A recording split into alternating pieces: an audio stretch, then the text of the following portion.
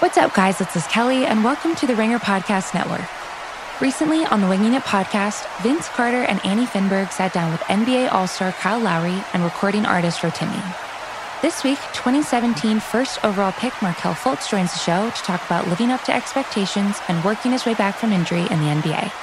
Make sure to check out Winging It on Spotify or wherever you get your podcasts. What's going on, jabronis? It's Pitch Mr. Perfect, Skylar Aston. Hey, this is Bruce Pritchard. Roast Battle Season 1 champion, Mike Lawrence. The King of Sad Stop. The Silver Lake Heartthrob. It's Trey Kirby. It's Nick Mundy. This is your girl, WWE superstar, the legit boss, Sasha Banks. Hey, this is WWE superstar Braun Strowman. My name's Kevin Owens. I'm Shinsuke Nakamura. Zach Linder. Dan Black, a.k.a. the Goof Raja. I'm AJ Styles, the phenomenal one, if you will, and you're listening to the Masked Man Show. The Masked Man Show. The Masked Man Show. The Masked Man Show. The Masked Man Show.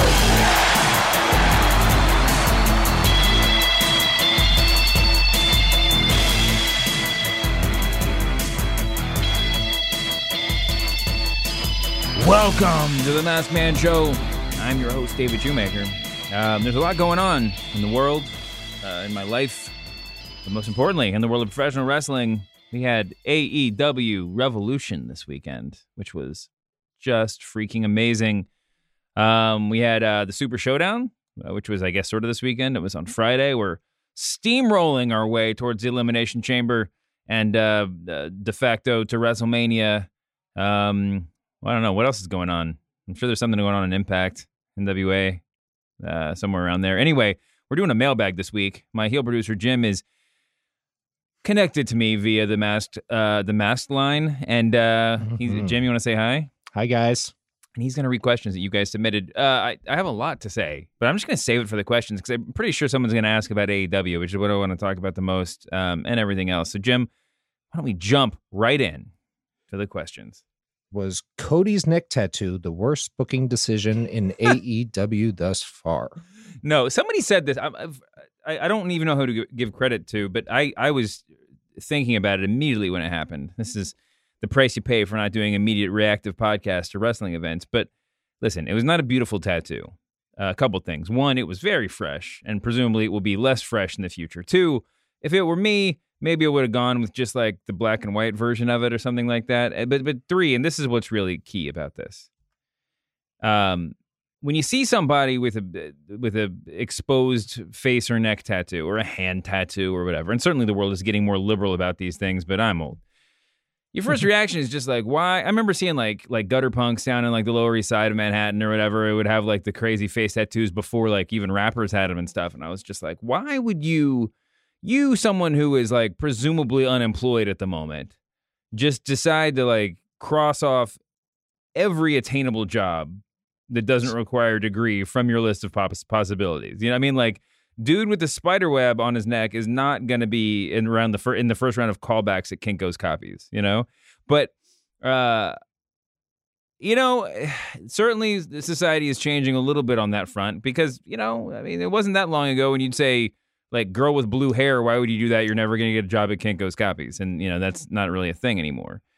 But the one thing that it does, I mean, it still would make it hard to get certain jobs. This is to anybody with a face or neck tattoo. But but the way that it's really the way that we see it so much now is like your Post Malones. There's a lot of other musical acts, rappers in the world who have it. And for somebody like that, and even for like the old school punk guy in the punk band with like love and hate on his knuckles or whatever, it's a flex. It's basically the statement that like, I will never need to work at Kinko's copies, right? I will never need to work at Subway Sandwich Shop. I have this thing and I'm rich. Or this is all that means anything to me. And I will never do anything but be a musician or be whatever and I am basically putting this on my face to make it impossible for me to accept a fallback plan.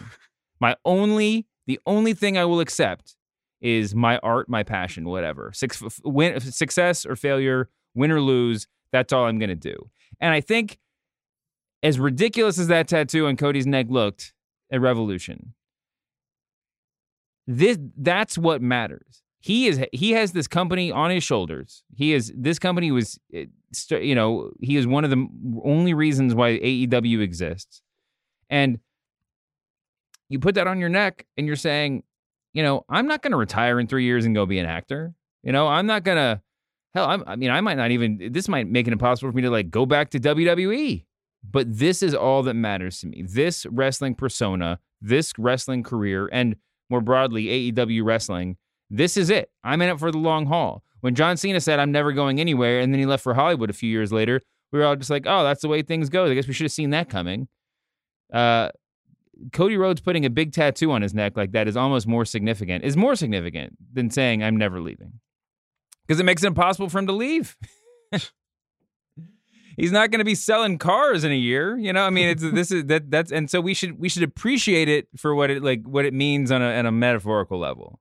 All that said, it's kind of a weird look for a guy who doesn't have a lot of other ink, at least exposed ink, and has a dapper, dashing, if you will, public image. But you know what? More power to the guy. You're saying about only, it's not giving you other options as far as like an artist or whatever, or a musician. Mm-hmm. That reminded me of like Seinfeld said he always worked the worst jobs. So he would just keep doing stand-up like before he had made it, because he just wanted the worst jobs possible. So it kept driving him towards doing stand-up and doing comedy. Yeah. It's interesting.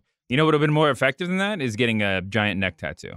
If Jerry Seinfeld had just gotten like a New York Mets tattoo on his neck as big as he could possibly gotten, that might have been more effective than the bad jobs. How many oranges would you give Orange Cassidy versus Pac? Like on my famous orange rating scale. Is there an existing Orange Cassidy rating scale? I thought that match was a lot of fun. I know we talked about booking him. Didn't we book Orange Cassidy versus Bray Wyatt a couple weeks ago or something like that? Yeah, right. Listen, I stand by what I said, but what's amazing about Orange Cassidy, just if anyone wasn't listening, basically it was, how do you book Orange Cassidy in like a serious, like dark feud? And the answer is basically like, well, are we allowed to, I asked if we were allowed to play the Orange Cassidy Get Serious card. Like, if this is the biggest feud of his life. And we decided yes. And that's sort of where you land. But I can't even put Orange Cassidy's brilliance into words. I'm not going to do a good job of breaking this down, but he's able to have really good, really intense matches that both fully embrace and play off of his deconstructive or post-structural professional wrestling persona, and yet also are like real good wrestling matches. And he does get serious, and he does pull good big moves out, and he does have really compelling combat. And then when he leaves, he kind of just can hit the refresh button. It's really, really impressive. I thought that match was fantastic. And for someone like Pac, who's worked a lot by virtue of just being a cruiserweight in WWE, and he's worked a lot of gimmicky stuff. He's worked, he's had to do a lot of sillier stuff than the persona that he inhabits now. And this was a weird way for him to sort of push up against that. But still, he didn't have to leave anything behind either. He's still the bastard. He's still a badass. And I don't know. I just thought that was one of my favorite matches on the card. I just thought it was so well done. It was just so beautifully done. So on the official orange scale of 1 to 14 oranges, I'm going to give it like a solid 12 oranges, man. I thought it was really, really fine work. Now, Orange Cassidy is officially in the realm now of like, I'm not going to underestimate him. I'm not going to say there's anything he can't do. I am interested to see what would happen if this feud went another month or, went another couple of months, if this kept happening, because that's a open question about Orange, about, how, what this thing would evolve into, or how his character sort of would function in a longer term program. But, man, I am fully along for the ride now. And I think he is an incredible force for good in pro wrestling, aside from this match. I've said it before. I'm sure I've made this exact point, but when your uninitiated friend or your girlfriend, or your wife, your buddy who doesn't watch wrestling walks into the room and they're like, isn't this stuff fake? When you're watching wrestling, I should say. And they're like, isn't this stuff fake? And your reaction is like, yeah, look, it's so obviously fake. Well, it's not clear to anyone that like the Usos are not fully taking themselves seriously, or that like Seth Rollins playing a Messiah, it's not immediately obvious that this is like inherently tongue in cheek. The fact that Orange Cassidy can sort of take the piss out but still respect the form, I think it's no accident that a bunch of lapsed fans and Twitter celebrities and whatever are like on the Orange Cassidy bandwagon. He's a force for good. Now, is it possible that it can be taken to an extreme? Yeah, but man, there is no evidence so far that anything like that would happen. Who are Moxley's next 3 opponents? I mean, Jericho's not done, but with the length of time between the shows, Double or Nothing is the next big show, which isn't until May. So I guess, like, you know, if Jericho is going to get a rematch, it might happen before then. Who knows? But if we're just going to toss Jericho out, let me think. It looks like they'll probably... Sheesh. Well, next 3 opponents. I mean, that's such a long span of time in AEW terms, right? Because they don't have to do all these pay-per-views. I'm going to say... I mean, the big names he would like to see him against, I think Pac is a good one. I mean, the other 2 names on my list would be MJF and Adam Page. I wonder if they would, I guess within the span of 3 feuds, they could get kind of extracted from what they're working on right now. The guy who asked this actually said Pac, MJF, Omega. Yeah, I mean, we already saw Moxley Omega, so they could re-up that. But I think that Page is on such an upward trajectory right now. Obviously, Omega has to get in the title picture at some point in the next, 6 months, 9 months. I don't even know what you say at this point. I mean, it wouldn't be terribly shocking, despite the WWE crossover, backstory, that it wouldn't be shocking to see Brody Lee, aka Luke Harper, debut by just like power bombing Moxley through a table or something, right? I mean, they could kind of pull something out of their hat like that. Matt Hardy, there's a bunch of kind of wild cards out there. I think Brian Cage is on the shelf, but I would love to see Moxley Cage just as like a weird. I mean, it wouldn't actually be exactly a 5-star classic, but I would really be interested to see what those 2 dudes could do. But yeah, I mean, I think Omega, Page, Pac, MJF, those are all really interesting names. I'm along for the ride right now. It's hard for me to even fantasy book. I just want to see what happens. And I'm excited. What about Matt Hardy? Well, yeah, I mean, I think we're going to... I mean, by the time people are listening to this, we might know what Matt Hardy's doing. I have no idea. So he tweeted like 2 hours ago. Matt Hardy's not a main event dude, physically, anymore. He can certainly work it. I mean, I don't think that he's any worse off now than when he was like Ring of Honor champion, but I just don't think in AEW that's the direction you want to go. But who knows? I mean, he's so over. I mean, when he's doing his thing, he's so over. I mean, I think that would be my short list. I don't know. So, there's no other. Those are the 3 things that he said, right? Yeah. I mean, you could pass some time with like a Jake Hager or Sammy Guevara or something, but I'm not. Whatever happens with the Dark Order, I mean, I guess they could really strap a rocket to them if the Exalted One turns out to be a worker of a rather high level. But yeah, those are the names that come to mind. I can't imagine they're going to shotgun like Darby Allin or somebody in that position, but maybe. I mean, anything's possible. You were talking about the length between the pay-per-views with AEW. How do you like that? First of all, I just want to say, someone may eventually ask this. I thought Revolution was a masterpiece. And it's not like the greatest pay-per-view card I've ever seen. It's maybe not the best start to finish card. I mean, there were some weak links to it. And if you're just going to talk about like consistency, you're almost certainly going to end up pointing at like an NXT takeover show, because there's some of those shows with 4 matches or 5 matches that are all classics, It's just easier to get it done when you're not running 7 or 8 or 9 matches or whatever on a card. But man, it was really, really well done. And I'll say this. I love WWE. But obviously there's going to be a lot they can learn and a lot they can gain from a rivalry with AEW. But this is what I left at watching Revolution thinking. WWE prides itself or insists that it's not a wrestling company, right? It's an entertainment company. And I'm not going to like over try to over-define what that means. But if you're an entertainment company and not a wrestling company, then why are all the pay-per-views just like straight up wrestling matches that play off the end of a wrestling storyline? Starring wrestlers. That is what the genre is. I don't want to be overly specific. If you're an entertainment company, then maybe you should give a little bit more time and consideration to how entertaining the entire card is, the entire event is. And they do it sometimes, but from a storytelling perspective, you shouldn't be thinking about how do we cram this match onto the card. You should be thinking about how do we tell a story from start to finish in 3.5 or 4 hours one night, right? I mean, you have to be able to take the viewer, even if they don't watch every single episode of your shows, on a journey with you. And Revolution was really able to do that. Like, it felt like all of a piece, even though there were very different styles and different wrestling matches and everything else. The whole thing was entertaining from start to finish. And there's so many times watching WWE pay-per-views where you just tune out for a couple of matches, you know? I mean, where it just doesn't seem that significant. Part of that is how many there are, but part of it is just you got to tell the story.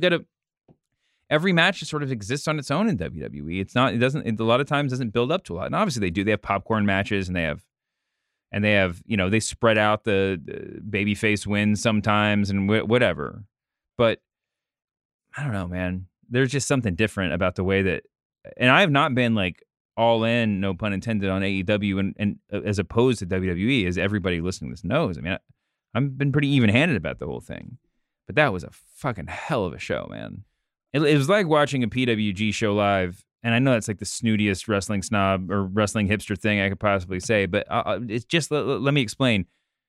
When you go to a PWG show, or at least in the old days in Reseda, you get there like 2 hours early to like wait in line outside of the bingo hall or whatever, and the VFW hall, and then once you got and just to get a seat, right? Because you had like basically a front row seat or a second row, whatever. I mean, just to claim a seat, you had to wait in line forever, and you got there and there were already 100 people in line, and you waited in the sun forever and ever and ever, and you finally got in there and you got your seat and you waited for the show to start. They were selling T-shirts and stuff, but just from the moment that you get there, you're looking at your clock, your watch, and you're just like, man, I'm not going to get to leave I'm not even going to think about leaving for like 6 hours.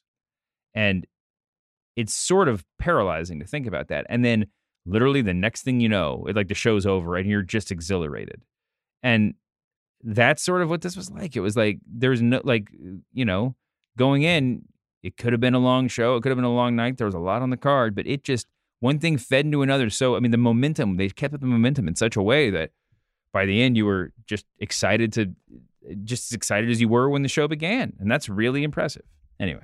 Do you think there's any chance that the WWE recognizes this breaks between the pay-per-views and kind of cuts back? No way, right? It's just too much money.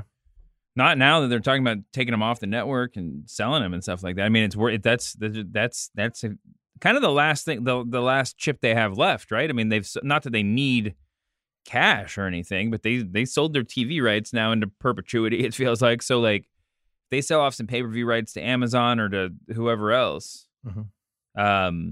Saudi Arabia. It's hard to imagine. I mean, listen, the NBA hasn't been able to, or there's professional sports. Well, I guess football is different, but the NBA has not been able to make the case that like, if we have less games, then more people will watch. So pay us more. That you have to pay us more for your ads, right? Like volume is always the king in revenue, right? And it would be, I think, exceptionally difficult for WWE to make the case that like, hey, they're going to be better if we have half as many. So, and people are going to be more excited if we have half as many. So you have to pay us twice as much, or hell, 3 times as much for your Snickers ad. It's like, no, people. I mean, I think people the companies would be content to pay what they've been paying all along. So no, it will never happen. And one more thing, I know we already talked about Moxley, but Moxley versus Jericho in WWE 5 years ago would have been a match that we were excited for, right? But like, I don't think we would have had any expectation that it would have come off as well as that match did at Revolution. And even if we had that expectation, it would not have come off that well, right? It would not have been that good of a match. To say that Jon Moxley has reinvented himself is just like boring at this point, right? I mean, everybody's been saying it, but And Jericho obviously is just a freaking priceless gem.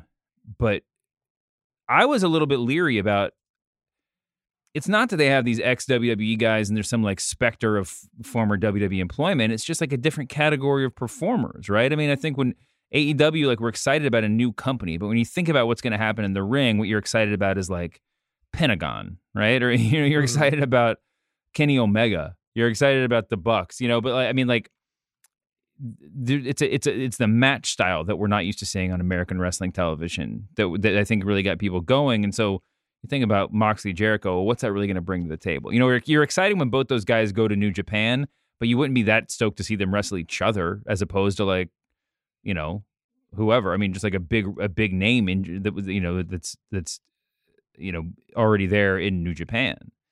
But those two guys had just a hell of a match, and it really did a great job of setting the stage for kind of a new era in AEW. And, I mean, it really felt like this was a coronation. And for it to pass from one WWE guy to another WWE guy, and for it not to feel like an admission of defeat on AEW's part, I think is more significant than just about anything else. But I do want to say there was a time long, long ago when I said that, that Dean Ambrose was the closest thing WWE had to Stone Cold Steve Austin in terms of crowd reaction. And the reaction was so terrible that I almost got canceled. And I apologize for it. I specified what I meant. I meant a kind of specific slice of whatever that sounded like. But, man, he's awesome, isn't he? He's really, really incredible. This guy, Jon Moxley, is like, he's working on another level than just about everybody in WWE. And it's really just bonkers that WWE, the biggest wrestling company in the world, couldn't figure out a way to let him be this dude and be happy. No, whatever. I cannot believe you just circled around back to that. It's still a crazy take, though. Come on. Stone Cold. It's really, it's really, really hard to get in the ring and say, like, this belt belongs to all you fans and have it not sound like just silly shit. Bernie Sanders. Yeah. I want to dedicate this championship. Yeah. But he's really incredible, man. Jon Moxley is I don't know. I mean, he's just everything. He's everything. He's the best wrestler. How many tangerines do you give that match? I mean, that was a classic. That was an AEW version of, like, to a much. Okay, this is going to sound like a huge insult. To a certain extent, there was a little bit of like Hogan Warrior to it, where it's like, we know this isn't going to be the greatest work rate match in the history of mankind, but we still have high hopes, and it lives up to it. Mm-hmm. But their work rate was great. It just wasn't like, Omega Pentagon, like whoever you want to like imagine. I thought it was really good. I mean, I think there was probably a higher level. I mean, I'm not going to call it a perfect match, but I'll give that thing a solid like 6 out of 7 tangerines.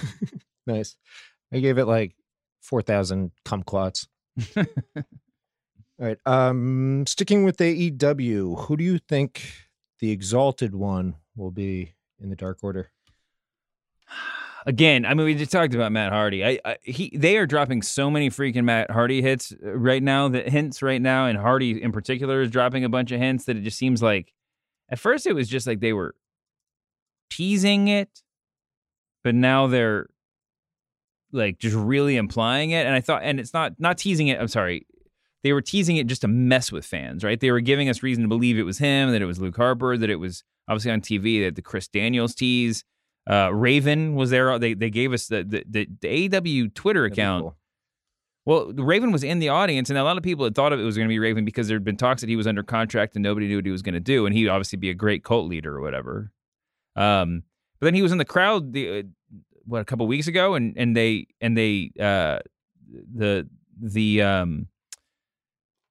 Dark Order dudes like wrestled past him, and the AEW Twitter account tweeted something like, "See the Exalted? Did you catch it? The Exalted One is always watching." Like with a clip of Raven sitting there. So it's like, what? Like that? What? That's not like a. Hey, did you see it? I mean, they specifically told you what was happening, which is really weird. So that is weird. The problem is AEW has a lot of latitude to do cool stuff, right? I mean, and that means they have the latitude to do stuff that's not like they don't. The Exalted One doesn't have to be a big name. in a lot of ways, the kind of old school wrestling part of AEW that I love would lead me to believe that this is going to be, I mean, or if this had happened in another era in a territory or whatever, it doesn't have to be a big freaking name. It's just a guy who's playing the role perfectly, right? I mean, the guy who's like built for like, you know, when Mark Lewin walked across the beach to join up with Kevin Sullivan back in the day. What was he, like the Leviathan or something? I forgot his name. Like, nobody cared about Mark Lewin. He was like a middle-aged dude with like a comb over, but he was jacked to the gills, and they were just like, this is an important, scary, like, meta-human, and we believed it. Kevin Sullivan would be a great one too, man. Kevin Sullivan. Let's get him in here. Although I think he's a little bit wacky now, but who knows? Brandy Rhodes, another one that people have talked about. Obviously, this would be, I mean, you could do something nuts and have it be Cody or Tony Khan or, you know what? I mean, there's a lot of big things you could pull. I mean, I just don't know. Luke Harper is teasing showing up tonight, just as they're teasing that they're, you know, the reveal is going to come soon. I think Luke Harper's non-compete isn't up for another week or two, but I wonder if he could show up and not wrestle. I don't know. I'm not sure that's the best use of Luke Harper. But the thing is, if it's not Matt, I mean, okay, going back to what I was going to say, it doesn't have to be somebody big, but the way they've teased all these big names is that it does. And even if it is one of these big names, if it's not Matt Hardy, I feel like we're all going to feel like we got worked. You know, I mean, and who's bigger than Matt Hardy? I mean, I just don't even know. I don't know. Unless it's, I'm glad they dispensed with the kind of the Christopher Daniels part of it, because a lot of people were theorizing that, and that would have been a big letdown. I just don't know. I don't know. We'll see. Maybe it'll be Kenny Omega, and then we'll all go nuts. Yeah. If it's not Matt Hardy, then Matt Hardy is fucking trolling the shit out of AEW. Because he's putting up videos like exactly the same time. He's celebrating his release, tweeting all about it and stuff. If WWE, the most incredible thing would be if WWE gave Matt Hardy $5 million to stick around, but we're just like, part of the deal is you have to get online and pretend you quit and pretend that you're going to AEW. Yeah. Oh, obviously, Marty Scurll was the other big name from the beginning. It seemed like they kind of built the storyline around Marty Scurll being the exalted one, and then he decided to stay at Ring of Honor. That would be another great rope-a-dope, too, because Marty Scurll's got all this latitude with his company now, and he's showing up at NWA and doing all this stuff, even though he's still with Ring of Honor. I mean, what if he just popped up? What if they somehow they figured out a way for it to still be Scurll? That'd be good. That would be badass. You know what would be the best, though? What? You know who? Vince. It was me. Be fantastic. If we did that, it'd be the greatest. I wonder Shane McMahon might be. Shane McMahon might not have a non-compete. He might just be able to show up over there. Bischoff. Bischoff would be pretty fun. Bischoff as the priest from Chuck and Larry, or whatever the hell that angle was. Yeah, I'm in. Let's do it. Chuck and Billy and Chuck. Oh, Chuck and Larry. I'm now was pronouncing the movie. Chuck and Larry. Yeah, that was the movie. All right, next question. Switching gears. I don't know if you saw or heard, but Ricochet. I'm familiar with Ricochet, yes. Did Ricochet have to die so we could all live? Okay, well, listen. This is what people are talking about. At Super Showdown, he got squashed by Brock Lesnar. I mean, just people overuse that word. He got straight up squashed by Brock Lesnar, and it was shocking in this. No one thought he was going to win. It was like jobber. But he got jobbed out, yeah. and it was surprising because, like, there have been these little dudes who've gotten their licks in against Lesnar. You know, Finn Balor, Daniel Bryan, AJ, like whatever. The people get in there with Brock, and they come out looking better for having stood toe-to-toe with him for a minute. And everybody thought that was what Ricochet was up for, especially because they've been telling the story for a little while. And then he just got smushed. And then not just that, people were complaining a lot about Super Showdown. We will, I'm sure, talk more about Super Showdown. There are a lot of reasons to complain about it. And so that sort of got sucked up into this whole, this show sucks, WWE sucks conversation. But that's not just it. On Monday Night Raw, he lost cleanly to Riddick Moss in a 24/7 title match, which I got to be honest with you, I fast forward through these 24/7 matches so much that I don't know why they're contesting it in a ring. I guess it's just a regular belt now, but whatever. But he just lost straight up to like a neck breaker from Riddick Moss. On the one hand, this is totally ridiculous to do this to a guy of this caliber and with this much upside. On the other hand, if you already booked yourself into the Super Showdown result, why not just have him eat another loss to Riddick Moss to make Riddick look good, and then you're gonna have to rebuild Ricochet a little bit anyway. I guess I can see that argument. I'm not sure I agree with it, but yes, he had to die so we can. I mean, what? I mean, he's wearing shorts now. This is a whole new Ricochet. You know, there's so much cool stuff they could do with him. I think they've only scratched the surface. Maybe this is just time for a little reboot for him, you know, because he's when he came in, he was just so hot. He was on fire. And then that sort of petered out. So maybe this is just an opportunity for a soft reboot. We'll see. All right, sticking with Super Showdown, can Goldberg lift Roman? Wait, is this like a riddle? No, it's kind of like we saw Goldberg win. Did we? Yeah, Can we talk about this? Yeah, exactly. Goldberg is our new Universal Champion. Did you know that we talked about this? I think I made the case for Goldberg as champion when Goldstein was on, didn't I? I think with Skyler, maybe. Or Goldstein, one of them. Yeah. I almost wrote a column in arguing in favor of Goldberg as the champ, but I'm glad I didn't, because the argument was based on the notion that there's no way he would have they would have done it. And also, if I'm glad I didn't write it, because if I had written it, then everybody would have blamed me for it happening. I got to tell you, I'm actually more excited for Roman versus Goldberg at WrestleMania. That's what Goldstein and I talked about. I'm weirdly slightly more excited for Roman versus Goldberg than I am for Roman versus The Fiend, because I feel like The Fiend versus, I don't know, it would have been kind of obvious. But the way they did The Fiend dirty is just sort of ridiculous.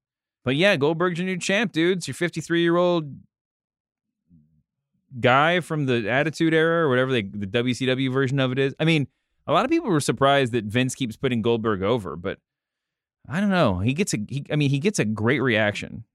Obviously, people are tuning in to watch him. That's how that whole conversation started, right? That more people were watching the Goldberg segments than anything else. And frankly, for him being a WCW guy and Vince having a bias, well, I mean, maybe this puts a lie to that idea in the first place. But also, like, WWE has relived the Attitude Era or the Monday Night Wars so many times over the past decade. Like, they have 14 different documentary series about it. Vince has made so much money just retelling the story of the Monday Night Wars. I'm not sure that there's any distinction between, like, a dude he created and a dude that WCW created that went to work for him later on. I mean, Goldberg is basically has made Vince more money than most of the dudes from that era that worked for him. So, let him be champ. Just thinking about how you also mentioned him squashing The Fiend right after we were just talking about Ricochet. Does Vince just like wake up one day and he's just like, I'm not into Ricochet and The Fiend anymore? Yeah. Here's the thing. With wrestling logic, you can convince yourself of the same thing in two different ways at the same time, right? I mean, like, so my guess is that, like, you convince yourself that The Fiend versus John Cena does not need the title at WrestleMania, and so let's just put it on Goldberg. But you could just as easily make the case the other way. Goldberg versus Roman certainly doesn't need the title.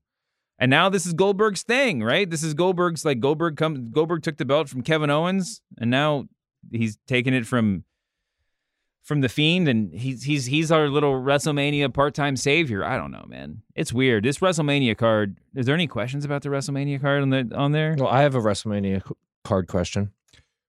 Would it be cool if Vince was like, Ricochet versus The Fiend, retirement match, and then he has them double count out?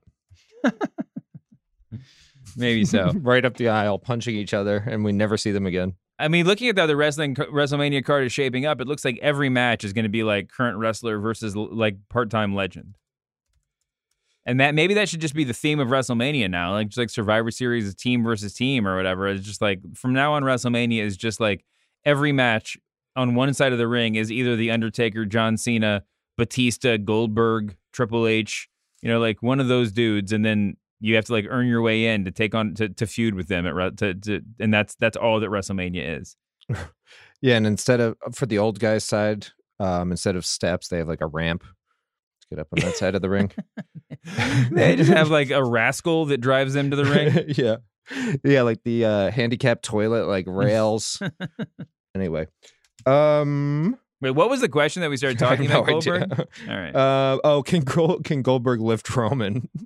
Yeah, because he could barely lift. The joke was that because he could barely lift Bray Wyatt. He didn't jack. Listen, that suplex of death. Listen, I think people are kind of forgetting the fact that Bray Wyatt goes like 3 bills plus easy. I mean, that's got to be one of the heaviest guys in the company. He is a big man, and he's not like the tallest. He's not the big show or anything, but he is dense as fuck, and that's not an easy task for anybody. Now, I'm not sure why you book it that way if you don't. I mean, if you can't lift him, I don't think it's some damning evidence that Goldberg is past his prime, even though he probably could have done a good jackhammer on him in his prime, but. If that was if he couldn't get him up higher than that, I might have just let him do 15 spears in a row and just call it a night because his feud with Roman Reigns is going to end up being spear versus spear anyway. So let's just do that. But I don't know. Can he lift Roman? Yes, he can lift Roman. He's going to be fine, guys. He has I'm sure they can give him lots of legal medications to make him stronger. Okay, as far as the WrestleMania question, someone asked, who would you book for Daniel Bryan at WrestleMania? Oh. I don't know. Are there rumors out there? Well, someone replied to the tweet. It looks like Drew Gulak on the pre-show, and the person said, unfortunately, that or Sheamus. I mean, listen, reheating Sheamus is always good for a laugh. Maybe that'll just reboot and give Daniel Bryan another big run if Sheamus beats him in 18 seconds again or whatever. I mean, honestly, if I could do anything, I would throw him in there with Cena and The Fiend. I mean, he's got the backstory with both of them, right? Just make that be a triple threat. Or even have him as I'd rather him be the special guest referee in that match than to have him wrestling Gulak on the pre-show. Gulak on the pre-show. I don't know. I mean, maybe you throw him in there with Braun Strowman against the Sami Zayn crew. I don't know. Bob Edgar asks, is the Drew is Unstoppable build-up portend a Brock win at Mania? Who the hell uses portend? I use portend all the time. I don't know. I mean, that was a really dominant look for him on Monday night. I think it's just way more important to make it seem like he's viable. And that's what that's what Raw was all about, with him just like claymoring the crap out of Brock Lesnar's face. Brock Lesnar is so hard to predict. I still think that you have to, my working assumption is that Brock Lesnar is going to lose every WrestleMania. Or almost every WrestleMania, but every year, that's my starting assumption. And then, you got a new streak. Yeah, and then you have to acknowledge that that plans change at the last minute all the time, and he, being of the stature that he is the subject to most equivocation or whatever. So I don't know. I do not think that it portends that Brock is going to win, but my assumption is that Drew is going to win because, man, they've got something there with him, but. Anything could happen. We all know Vince has changed the booking to leave the belt on Brock Lesnar like 1 million times already, so that could definitely happen. What do you think of Cena and The Fiend? I forgive WWE a lot of their kind of sillinesses, but Bray Wyatt, The Fiend losing cleanly to Goldberg and then popping up like immediately thereafter on SmackDown to point at the freaking WrestleMania sign and challenge John Cena to a match was just dumb shit. I mean, and I don't desperately need to see this feud. I mean, it's just he's done, huh? Do you think all little kids who were so scared of him when he used to come out, and then after Super Showdown, and now this pointing at the WrestleMania sign, they just laugh at him when he comes out? Like, look at him. I don't like the Fiend being in the drenched in red light match setup, but just having him come out in broad daylight in his sort of silly costume, standing on the entrance ramp and pointing at the sign did make his character so much less frightening. Yeah. I love that the premise of John Cena was that he's been gone for however long, months, and then he comes back to a highly hyped SmackDown appearance. They've been touting this appearance for weeks. He makes his big appearance, and he's just like, love y'all, but I'm actually not not gonna wrestle. So see you later. And then he was just gonna leave. That's like in kayfabe. That's what we're supposed to believe. Just like it's so dumb. It's just so dumb. He should have come out and like teased that he was going to challenge Daniel Bryan to a retirement match or something, and then had the lights go out and he's like been bloodied by the Fiend or something. You know, I mean, make it. You know, or the Fiend comes out in broad daylight, points at the sign, has toilet paper on his shoe, and his pants fall down, and he's the least scary person of all time. I mean, I know we don't want to get too close into like doink territory, but I think I've said this before. But like, if you're gonna do the Fiend pointing at the sign, the only acceptable use of that would be the if sign it's goes not, on fire or something. No, it would be if it's not actually Bray. If it's like the Fiend comes out, points at the sign, and Cena's just like, "Oh, you want to go?" and then Bray Wyatt attacks him from behind or something. You know, that it's some other dude in the that would have been cool. Like the only way that you can make the Fiend that dumb would be if it's like the setup for something else. But I mean, you know, that could still be a big match. But the other thing is that we don't think Cena can work. I mean, there's like all this talk that like he's going to be prohibited by various insurance policy agreements to like not really do anything that big. So I don't know if that means he's going to do an attitude adjustment on the Fiend and like see you later. You can go, you know, join Ricochet in the unemployment line or whatever, or the road to nowhere line. Or if that means he's just going to get bloodied. I mean, maybe the reason they didn't do any physicality between the two is because the match is going to be as insignificant as whatever that physicality would have been, right? I mean, maybe the entire match is going to be, you know, Bray Wyatt just like mandible clawing John Cena until he bleeds out of his eyeballs, and then that's it. I mean, and so you can't give anything away because that's going to be all we're going to get. Who knows? But man, that was not particularly exciting. What are the odds we get a coronavirus storyline? Or odds major events get canceled? What they need to do, this is the Vince McMahon thing. Vince, if you're listening to this, I have a great idea for you. Which he is. Hi, Vince. I think they've already been released. What you got to do is you got to call up Primo and Epico and bring them back to the WWE. They've had a lot of different gimmicks in their time together, the time under the banner, but now we got a new one, the coronavirus. Whoa. And they're just like two guys who infect you with a disease, and then you like start coughing and you collapse and you lose. Bring in Don Callis and call him Coronavirus. That's their manager. Yeah, it'd be fantastic. Who would you put in Finn Balor's NXT club? Oh, man. All right, you got to give him like a heater. So it's either like Dijakovic or Punishment Martinez. One of those big, thin guys. I'd be tempted to say Dragunov, who we fought at Worlds Collide, because that guy's got a huge upside. He's got to make it over to NXT at some point in the not too distant future. But I mean, if you really want to get heat on the dude, you know who you got to bring. You know you got to put with him is Enzo and Cass. Ooh. Just bring those two guys out of hibernation. I mean, they would certainly be welcomed back, at least as crazy heels in that role. But I don't know. I mean, NXT is a little bit weird because they have this giganto roster, but like so few of the people actually make it to the air, and beyond that, really make it to like the big pay-per-view shows. I mean, so their baby faces are. I mean, they have a lot of good talent that's sort of hidden down there. You know, like I wouldn't mind seeing like Sam Shaw get a look, or like they have a bunch of guys who are just like there on the periphery of TV. Pete Dunne would be interesting. I mean, hell, Matt Riddle, put both the Broserweights on there. That'd be. I mean, I wouldn't mind seeing them get a little bit of edge. I mean, Dunne already has it, but just sort of like get him out of the babyface category for a little bit. Maybe there's a lot of dudes. Kushida. I mean, I could fantasy book about half that roster into a club faction. I mean, it could be pretty fun. Favorite food and beverage to have while watching wrestling? Oh man, well, I'd probably keep it pretty simple.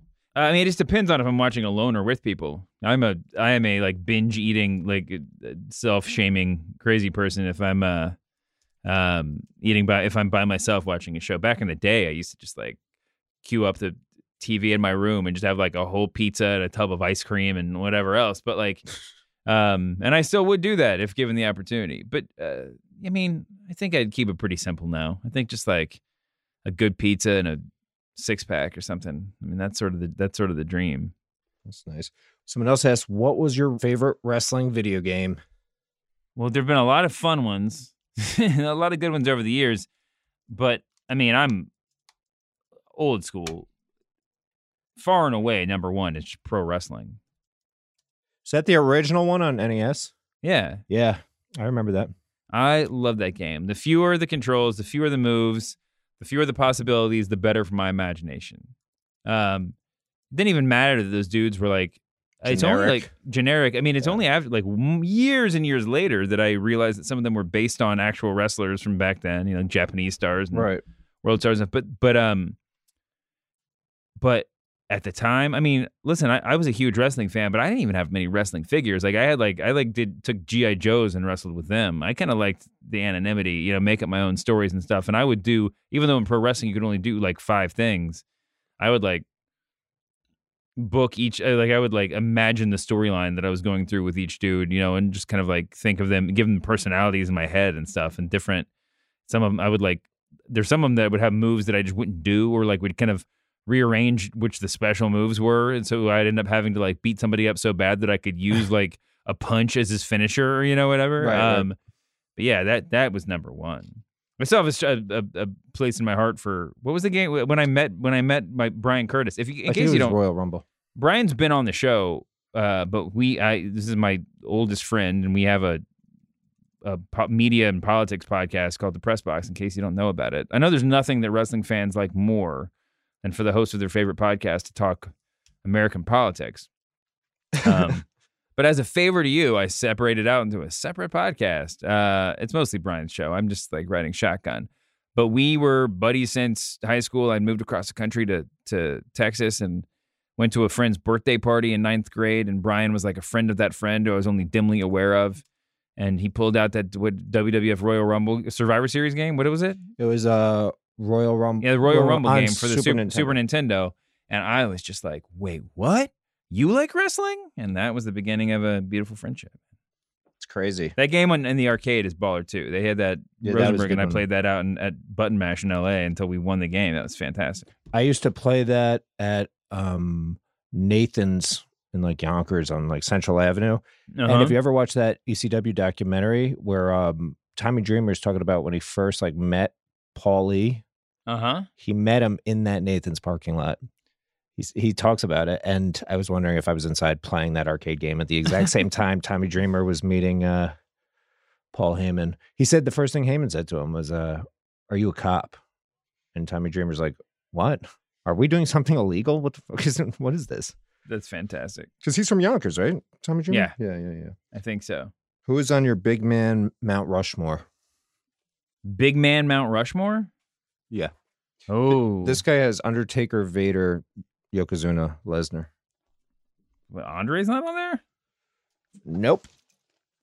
Damn, it's really hard. There've been so many great big men over the years, and there's so many now that you could even point to like Vader. I mean, you could make a Mount Rushmore of like super mobile big men, you know, and the scariest monster big men. I don't know. I mean, that's a fine. I mean, and what do you even consider? Was Hogan a big man? That was always my question when I was a kid. Does he count? Dude, I don't know. Vader's got to be. You got to mention Vader. You got to talk. Was Kevin Nash a big man? Yes. I don't know that he's on my list, but he was a big man, right? Of course. Undertaker, El Gigante. Yeah, I was going to say El Gigante, Giant Gonzalez, the Yeti, the guy from the Oddities, Kurgan. Yeah, he's definitely on there. Sid, I mean, Sid's a good one. Sid was awesome. I loved Sid. Weird career, but like he was incredible. Damn. I don't know. Let me think about this. I'll try to. We'll next week we'll come back with my official big man Mount Rushmore because I gotta put some thought into it. What kind of gimmick would Ryan Russillo have if he was a wrestler? Ryan Russillo? Yeah, I used to say that Russillo and Dean Ambrose looked alike when Ambrose came back. Yeah, they have some similarity. Russillo looks like a more jacked Dean Ambrose. John Moxley. Well, what would Russillo's gimmick be? Personal trainer. Someone said Damien Sandow is a personal trainer. I mean, he would be a great know-it-all. I mean, that would be a fantastic gimmick. If he just like, he could be like a wrestler / color commentator, like Corey Graves, but he actually wrestles. He just like gets on the mic and like breaks down everybody's match, and just with like total just indignation in his voice. That could work too. I don't know. You should ask him out there. He'd be a fantastic professional wrestler. He's got the mic skills and the look. Man, AEW should sign him. They're looking for big men. Okay, here's another kind of question off Mania. Someone says they need to have Fight Owens take the belt off Lesnar. Best on the mic in the WWE. I do miss him having the belt. Kevin Owens is the best. He is really good. That would be great they should have him just somehow switch shows and just take the belt off Goldberg. Like, what if Goldberg's win wasn't just a straight setup for a Goldberg-Roman Reigns match? What if the Goldberg's win was just a total, like, red herring for, like, someone else, like, just demolishing Goldberg on an episode of SmackDown for a ratings pop? And Kevin Owens has to get back that loss. Anyway. Someone else asked, where's Keith Lee? It's a good question. Maybe he's the one. Maybe he should just come out and squash Goldberg, and then we'll set up Roman Reigns versus Keith Lee for WrestleMania. That's the answer. Or my fantasy booking, or telling you, or are you actually asking where he is? I have no idea where he is. He's in that weird, like he's in treacherous territory now because they don't want to do it. They want to make sure they don't get anything wrong, and so it looks like the answer is just like we're just not going to do anything with him for fear we're going to get it wrong. All right, how about this? This is a fun one. You'll like this. Brendan Wallace asks, what current wrestlers would have been most over in 80s WCCW and Memphis? Oh, this is a great question. I know you'd like that. Let me see. I mean, I'm just going to like run through like the past week. To like, see, what would happen if The Fiend came out when you were a kid in Memphis? Well, The Fiend would have been... Or is it too much? No. Or they wouldn't have even done it because it was Memphis. Too elaborate. I mean, listen, Memphis had a lot of like real gritty real seeming stuff in it, but it also Jason wrestling Spider-Man and Ninja Turtles and Alabama Doink. Lord Humongous. He's not weirder than Lord Humongous. Speaking of Sid Vicious, I mean, there's a lot of who was the magician? Master Blaster. Wasn't Lord Humongous based off like Master Blaster or something? Yes, Got the mind of a child. When you when you were my age growing up, when you finally watched the Road Warrior, Thunderdome, and all that kind of stuff, Mad Max. When you I hadn't watched it when I was a kid. When I finally watched it as like a teenager, I was just Memphis. like, I was like, wait. Every wrestling gimmick is a Road Warrior ripoff. Like I know the Road Warriors, like every single, and I thought it was just the name. It's like all these dudes and everyone that like people say, oh, they ripped off the Road Warriors. The Road Warriors they were ripped off of a movie. I thought you watched the movies and then you were like, what? Jerry Lawler needs to know about this. He needs to sue these people. Everyone's ripping Jerry Lawler alert off. The Jarretts. Yeah. Who would be great? Who would have been the best? I mean, it's a really specific type. Kevin Owens. Kevin Owens would have done okay. I'm trying to think because Lawler was the biggest in Memphis, right? Ever. Mm-hmm. So, I mean, who kind of fits that or fits into that? Baron Corbin would have done great in World Class. Bray Wyatt would have been fine in Memphis or really either one. Can I pick AEW wrestlers too? Yeah, pick whoever. I mean, Cody would have been huge in either one, but especially in World Class. Not just because of his dad. I think he would have been a fantastic fit. MJF sort of feels like a Memphis guy. I mean, you just didn't see a lot of high flying back then. So I was going to say, what would have happened if Ricochet came out there? I mean, there would have been a lot of dudes who didn't know how to sell for him. But if he could have pulled off his whole moveset, then yeah, I mean, it would have just half the wrestlers would have had to quit. Alien or something, yeah. Yeah, people would have been quitting out of shame. Who else? I mean, Braun Strowman's easy old school stuff. Yeah. All that whole crew, I mean, that feud right now, Strowman and then the Sami Zayn, Nakamura, Cesaro crew would have been big in any era and potentially used a lot better. Who else? AJ Styles would have been fantastic in either of those. Old AJ, like current AJ, even without some of his top rope arsenal, he would have been fantastic. And, Moxley's a very modern dude, but I think he would have fit in really well too. And Mansoor. Love Mansoor. Timeless talent, that guy. All right. What do you see? Oh, The Miz. The Miz in Memphis. 100%. Okay. Anyway, go on. I'm just going to hit random questions. We'll try speed round? Yeah, take a shot at it. Out of here yeah, soon. Exactly. Take a shot at guessing the main event for WrestleMania 37. Keith Lee versus Roman Reigns. Nice. That's very self-serving, I know, but yeah, I believe it. If I want to do something totally out of the box, how about, do any of the AEW guys have outs of their contract? Can I fantasy book like Chris Jericho back into WWE? Sure. I mean, that wouldn't be a very smart guess, I guess. All right. Here's a depressing question. Who is the biggest star that ends up being left off the WrestleMania 36 card? Daniel Bryan? Wow. I mean, I guess he'll probably be on it, right? They can't not have him on it. Ooh. I mean, if we count the pre-show, then Daniel Bryan. If the pre-show doesn't count as the card, feels like the biggest star. I mean, it's going to be someone in the women's division. Like somehow they're going to find a way to not put Sasha on the card again or whatever. I mean, and obviously the correct answer is Samoa Joe, because he's not going to be. I think he's going to be still suspended when WrestleMania rolls around. But man, I don't know. They find a way to cram most people on. Yeah, I can't think of anybody else off the top of my head. Mike Cagley asks, why doesn't Vince start a Legends division? I've been talking about this for years. I know, that's why I asked it, just to piss you off. Sorry, Mike Cagley. The Shoemaker's been pitching that. The problem with the Legends division, I mean, I've been saying this forever. It would be great. I mean, who wouldn't watch a show with like, just, first of all, I mean, it's just like the seniors tour and the PGA. You have to like be a certain age, and you also have to like agree to be on that tour and not be on the main show, right? So you have to sort of like pseudo retire. The problem now is that people don't age.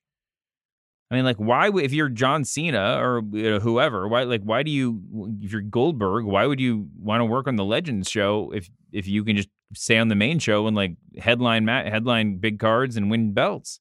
And also they look great, and for the most part, a lot of these guys are working great. I mean, yeah, people always say like how people don't age anymore in general. Like I remember there was a few years ago, there was always that people used to always like to point out that like Tom Cruise today is the same age as like Wilford Brimley and Cocoon, and that was like 5 years ago. People look a lot different than they did back in the day. I'd love to have that like side by side parallel of like Triple H today is the same age as like, whatever. And it's going to be just like the most haggard picture of Harley Race you've ever seen. Mm-hmm. But I mean, that's the big thing. I mean, why on earth? Like, it's just everybody, if you're able to keep going at all, I mean, unless you're everybody except for Hulk Hogan or everybody in the post Hulk Hogan landscape seems to be doing great. I mean, if Shawn Michaels was on a legend circuit, The Undertaker, I mean, would you really rather have them wrestling there than just popping up in WWE on occasion? I don't know. And also, old guys fighting kind of has a weird look to it. But anyway. Okay, here's a fun one. From Dingus. When you start dating someone new, how long until you can admit to watching lots of wrestling? You do it on the first date. You have to. I was going to say until you don't want to date that person anymore. No. Listen, drive them away. A little insight into my dating, in my old dating life. I had good save. Everybody that watches that pays attention to the Masked Man Twitter account and knows what I look like. Everybody probably knows what I look like from various other stuff that I've done. I am a bald man. I've had a shaved head for probably the majority of my life now. At least half my life. You were born bald. I was born bald, and then but I shaved my head. I shaved my head like pretty much when I was 21, 22. I mean, I've been bald forever, man. Did you ever do the Hawk reverse mohawk? Like Agent Doom hair for a decade? No, I'm just kidding. Yeah, that hair's awesome. But part of the thing I've never been insecure about having a shaved head, but I do like recognize that, that it makes me somewhat different. The whole point is it takes away from you being a wrestling historian. No, the point is that like if I'm like, but I always wear hats. Like I'm always wearing a ball cap, or if it's cold, I'm always wearing a knit cap. And I mean, mostly just for like temperature control or whatever. I'm just used to it now.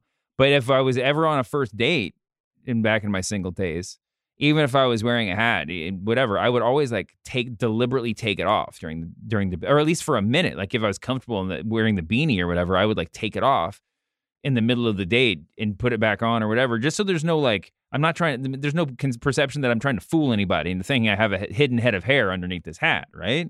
You got to like and it's the same thing with being a wrestling fan. You got to just be straight up about it. I mean, you don't have to tell them that you watch like 20 hours a week.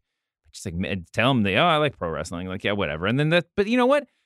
I'll tell you this, and maybe I'm in a catbird seat here because I like make money writing about wrestling and talking about wrestling and whatever else.